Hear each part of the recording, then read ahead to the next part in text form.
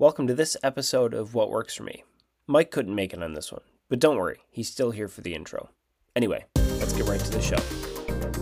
Welcome to another episode of What Works For Me, a podcast highlighting best practices in Christian schools. This podcast is produced in partnership with Lutheran Education Association. To discover how LEA supports Christian teachers and schools, visit www.lea.org. Today on the podcast, we're going to be talking to Matthew Baxter, Dr. Matthew Baxter, I want to get that right, director at Anchor Lutheran School in Anchorage, Alaska. Dr. Baxter, why don't you introduce yourself and tell us a little bit about yourself and your school? Yeah, so I'm Dr. Matthew Baxter, like you said, and I work at Anchor Lutheran School as the director. The school is early childhood, 3 years old through high school. We recently opened up for high school last year, and we'll be completing a $7 million expansion project, which will include 15 additional classrooms and a gymnasium starting this summer. So that's pretty exciting stuff. Before I worked at Anchor Lutheran School, I worked in China at Hangzhou International School for 4 years, and then all up and down the West Coast, including Arizona, California, Oregon, Washington, and yeah, I actually did a mission teaching trip to Guatemala too before all that. So I have a diverse experience with different cultures and different backgrounds, both in secular education and in Christian education. On the weekends, I like to be outside as much as possible, even if it is snowing feet and feet outside. Yeah, we were talking, I know, before I hit record here, and you said that you think they're going to set a snowfall record up in Anchorage this year, that you're getting 2 or 3 inches a day. That's quite the experience. Those are light days. Light days. There you go. I got to imagine that you probably have a Lutheran school in one of the prettiest parts of the world here. You can probably see mountains from your playground, can't you? Oh, that's so neat. So neat. So today we are not here to talk about the weather, although we could. We're going to talk about AI in schools. And this is something that I know has been a kind of a hot button issue the last year and a half. Well, I don't know. When did that come out? November, you were saying something like Yeah, that? November 28th or 29th of last year. Okay. So relatively new, and it's one of those things where I think a lot of us don't either know exactly how we'd use it, or we just hear all the things with, kids plagiarizing entire school assignments. So let's talk a little bit about that. First, let's start with your perspective on AI. How do you think this is going to be used in schools, you think? I think the future of schools will be teachers who will be co-teaching synchronously with AI, and that'll be a part of everyday practice. And it won't be something that's hidden or questioned. It will be the best practice. That's interesting. So knowing that that's where you think it's going, how are you guys using it there at Anchor, or how are you using it? Right. Yeah. So, from a teaching perspective, when, let's see, January of last year, we came back from break, I had kind of, dived deep into specifically ChatGPT, but also other language models. And, we had a meeting about it, and this was January 8th or 9th of last year. And, I basically said, we need to embrace this as a school because of the competitive advantage it will give us and give our students if we use this. And, I was kind of open-ended about it with the teachers. I kind of was like, we need to figure it out together and figure out what uses we can have with it. With that said, on the student side, the first thing we did was make it non-accessible on our network because of just the risk of plagiarizing. We have introduced it in ways in the classroom where the students can engage with it, because I think it's important for us to teach them the skills to use the AI, but it can't erode the foundational knowledge and understanding piece that students need to then go out into the world and actually use these language model tools productively and accurately. Some of the things that we've done in the classroom is, anything that requires, a ton of writing. Let's say, unit plans or lesson plans. You have an idea for a lesson plan, have the AI model build it for you in a few seconds. You have, a parent sends you an email, have the AI model, draft up, a response. You need to build some rubrics, have the AI model do that. Some more specific cases though, our math teacher, she actually has the students work with the AI model in one of her programs, and and that that AI is actually sitting down with the student and essentially working through the problems with them. And so, she can give individualized attention to this one student while everyone else in the class is also getting individualized attention as well. That's really interesting. So you hear about it, and you get all the teachers together and you say, "Hey, we should start using this." You don't, it sounds like you didn't mandate it, but you said, "Let's figure this out together." I love that. And then even turning it off for students right away. Like, let's turn this off until we get a handle on it on our own and figure out how we're going to use that. I love that forward thinking that, hey, it's something that's not going away. We're going to have to use it. Let's figure out how to be best at it, and let's figure out how to kind of tame it in a sense, so it doesn't just end up being this thing we're now managing all the time. Tell me a little bit about that math one. That's really interesting. So my experience with AI is very limited. I have Chat GPT or Google Bard or whatever, and I have it like craft letters every once in a while, or emails if I need something. But that working with kids individually, how does that work? Yeah, so she'll have the students on. I think she uses ChatGPT for it. I'm not quite sure though, but it's you know the students are like, here's the problem. It's not, you can't ask the bot to solve the problem, because of course it'll solve the problem.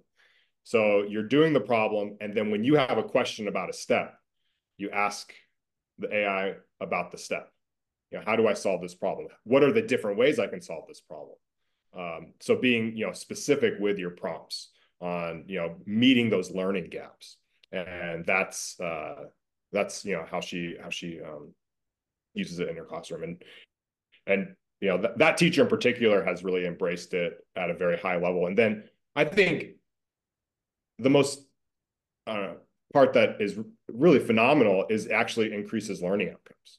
So then the students, these are all formative assessments, right? When it comes to a summative assessment, they're taking away the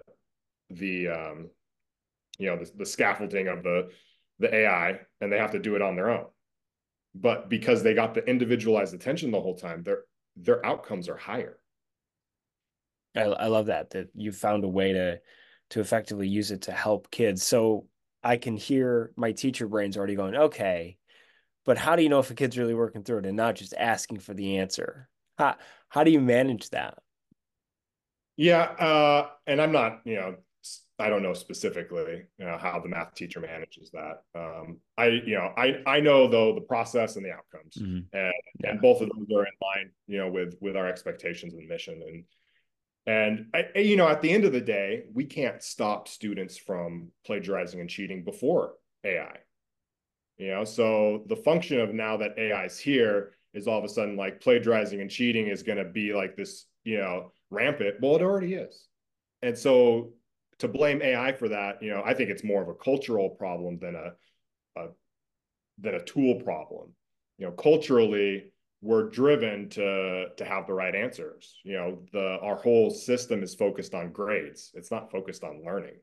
And that's really what AI is doing, is it's taking away this system and the assessments that focus on grades, and the paradigm shifts comes in with, well, now we have to focus on learning because the AI can just do everything and get the grades for anyone who wants to use it. And so that's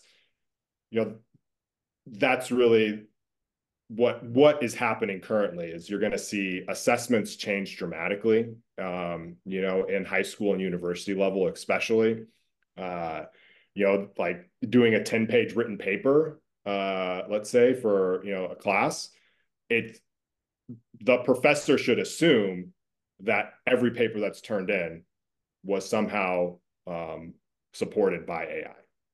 So is that an authentic measure of learning? No, it's not. And I mean, there's definitely learning that happens, but then on the other side, okay, so how do we design an assessment that actually focuses on learning instead of just, the output to get the grade? Yeah, I love that perspective that it is just a tool. And you're right, kids have cheated before. This is not new. My take on it is always if a kid wants to cheat and I don't catch him, I guess good for them. That's just going to hurt them later. It's not going to hurt me now, right? I'm not going to spend all of my time trying to chase after. Well, I can just tell. Come on, don't worry about it too much. But that you're right. It is going to change a lot of things, and I think that sometimes in schools we get stuck on we don't often assess in ways that are best for kids. We assess in ways that are easiest to grade. That's why Scantrons are so popular. That's why multiple choice tests exist, right? They don't tell you, you don't know if a kid picked A because of the right answer or because they guessed. You don't know. Maybe they got lucky, maybe they knew it. And so you're right. We do need to have more authentic ways. And I think that that's an interesting take. You're right. That's a good one. So you had mentioned having teachers kind of use AI to write a lesson plan or respond to a parent email. And I know before we started recording here, you talked a little bit about the emotional toll that goes into some of that. Let's talk about that. So you think there's a place for AI here to lessen some of that emotional work to make teaching a little more, you said, sustainable. Let's talk about that. Yeah, and this is as an educator and an administrator, I think one of the biggest problems facing America is our teacher shortage. And a big part of that teacher shortage is teacher burnout. And this is the only tool that has come out that can actually solve those problems. And to be able to, have, a parent writes a inflammatory email to you, for you to read through that and then to process that and then to, have an output that is meaningful and that, shares what needs to be shared. There's an emotional toll to that. And there's also just time. It might take you an hour to write that email, right? It depends on, kind of the level of the email, but okay, I copy and paste that email, put it into ChatGPT and tell ChatGPT, respond to this email. I'm then taking some of that, third-party trauma that all of us teachers and administrators get and putting it onto a machine that, has an endless capacity for that because it's not affected by it. Now, does that mean that I didn't read the email? No, of course I read the email, but I'm not processing it at a level that requires a written response. Now, when ChatGPT writes that written response, I'm going to take it, I'm going to read through it and make sure that what's said in there is appropriate and relevant and specific enough. 100% of the time, I'm going to make some changes. There's always going to be some amount of change that you're going to make to whatever's the output of these language models. That's really interesting because I know a lot of us have, we've gotten those emails and we spend hours thinking up responses and we'll get we'll get it all written up and then we'll have somebody proofread it and they'll go, "You can't say that." And you're like, "You're right. I'm mad. I probably can't say that." So it's nice to put it into a computer model that doesn't have those feelings, doesn't have those hangups, isn't going to respond maybe as fiery or as snarkily as sometimes we default to. That's a great takeaway. Is there any other uses? Somebody's listening to this and they go, okay, that sounds great, but it sounds too easy. I haven't used AI before. I want to try and use it in my classroom. What is the first thing you'd recommend to a teacher or an administrator listening? I mean, I'd just get an account and start asking questions. Start small. but you'll learn more ways to prompt. There's a job out now. It's called a prompt engineer. I should retire from being a school administrator and become a prompt engineer because they're paying them like $300,000 a year to work for Fortune 500 companies. And it's just someone who asks AI questions. You just ask it questions to try to solve problems. And that's what it's all about.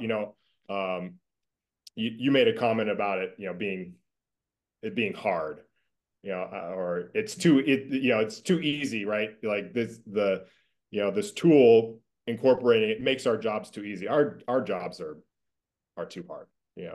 They're extremely difficult on so many different levels. And if there's something out there that can boost our productivity and eliminate working, hours on end, I say, full send, let's go. Because there's not enough teachers, and we need tools like this to retain teachers in the field and to bring up job satisfaction with the teachers we do have. And that right there will affect student learning. If we can bring up the morale and job satisfaction of our teachers, kids are going to want, if teachers want to be there, kids are going to want to be there, and learning will happen. That's awesome. So I'm just thinking here, if you're an English teacher and you assign a bunch of essays, can you have ChatGPT grade essays? Can you like spit it in and say, hey, give me a rough grade here? I'm sure you could. Yeah. You would want to give it parameters. Okay. Right? Like here's the rubric. Mm-hmm. You might even want to put in a grading philosophy, but you can train your own AI, right? Like I think we talked about before the podcast, I've taken all of our documents for our school and fed it into ChatGPT, and now it knows all that information, right? So, a limitation of what you can get on, through ChatGPT or these other AI models is that they are only using information that's published on the web through a certain time period. But you can give it more information to learn from, and that's and so yeah, there's no reason why it couldn't give you a grade for papers. It couldn't pick out errors. Is it going to be perfect? No. But the more you use it in that capacity, the better it's going to get. Interesting. So is there any specific ones you recommend to somebody listening? What do you use? I use ChatGPT Premium paid subscription. You don't need that, but it's $20 a month, and the amount of productivity I get out of it, I feel like it's worth it. I do know with ChatGPT 4 has less hallucinations than ChatGPT 3.5. So if you're not familiar with hallucinations, it's basically it's when the AI produces something that's misinformation. It's not true, or it's false, or it's not referenced correctly. So that's, obviously the less that happens, the better. And that's why ultimately you need to read through whatever the outputs are, because they happen probably more often than you would like. You'd obviously like it to be perfect, but it happens. I would say almost every output has something that's not quite right with it. On the same side, I don't know if you're familiar with DALL-E, but that's like the image creating one. Like every image I've ever created, it's like, people have 6 fingers and like, their forehead and stuff. Even that's getting better, but it's every output is going to have something that's not quite right. That's true. It is just a tool. It's, we like to think computers should be smarter, but they're only as smart as I guess we create them to be, right? So always something worth proofreading. Well, it's been great to have you on. We've covered a lot. If anybody has questions about this stuff in particular, can they email you? Is it okay if I include your email? Perfect. Well, awesome. Well, it's been great to talk to you. Can I pray for you before we go? Absolutely. Let's pray. Dear Lord, thank you for Matthew. Thank you for his work at Anchor Lutheran and for all the things he's doing to support students and teachers there in Alaska. Please be with him as he continues through this holiday season, and bless the rest of his school year and the continued growth of your kingdom there at Anchor. In your son's name we pray. Amen.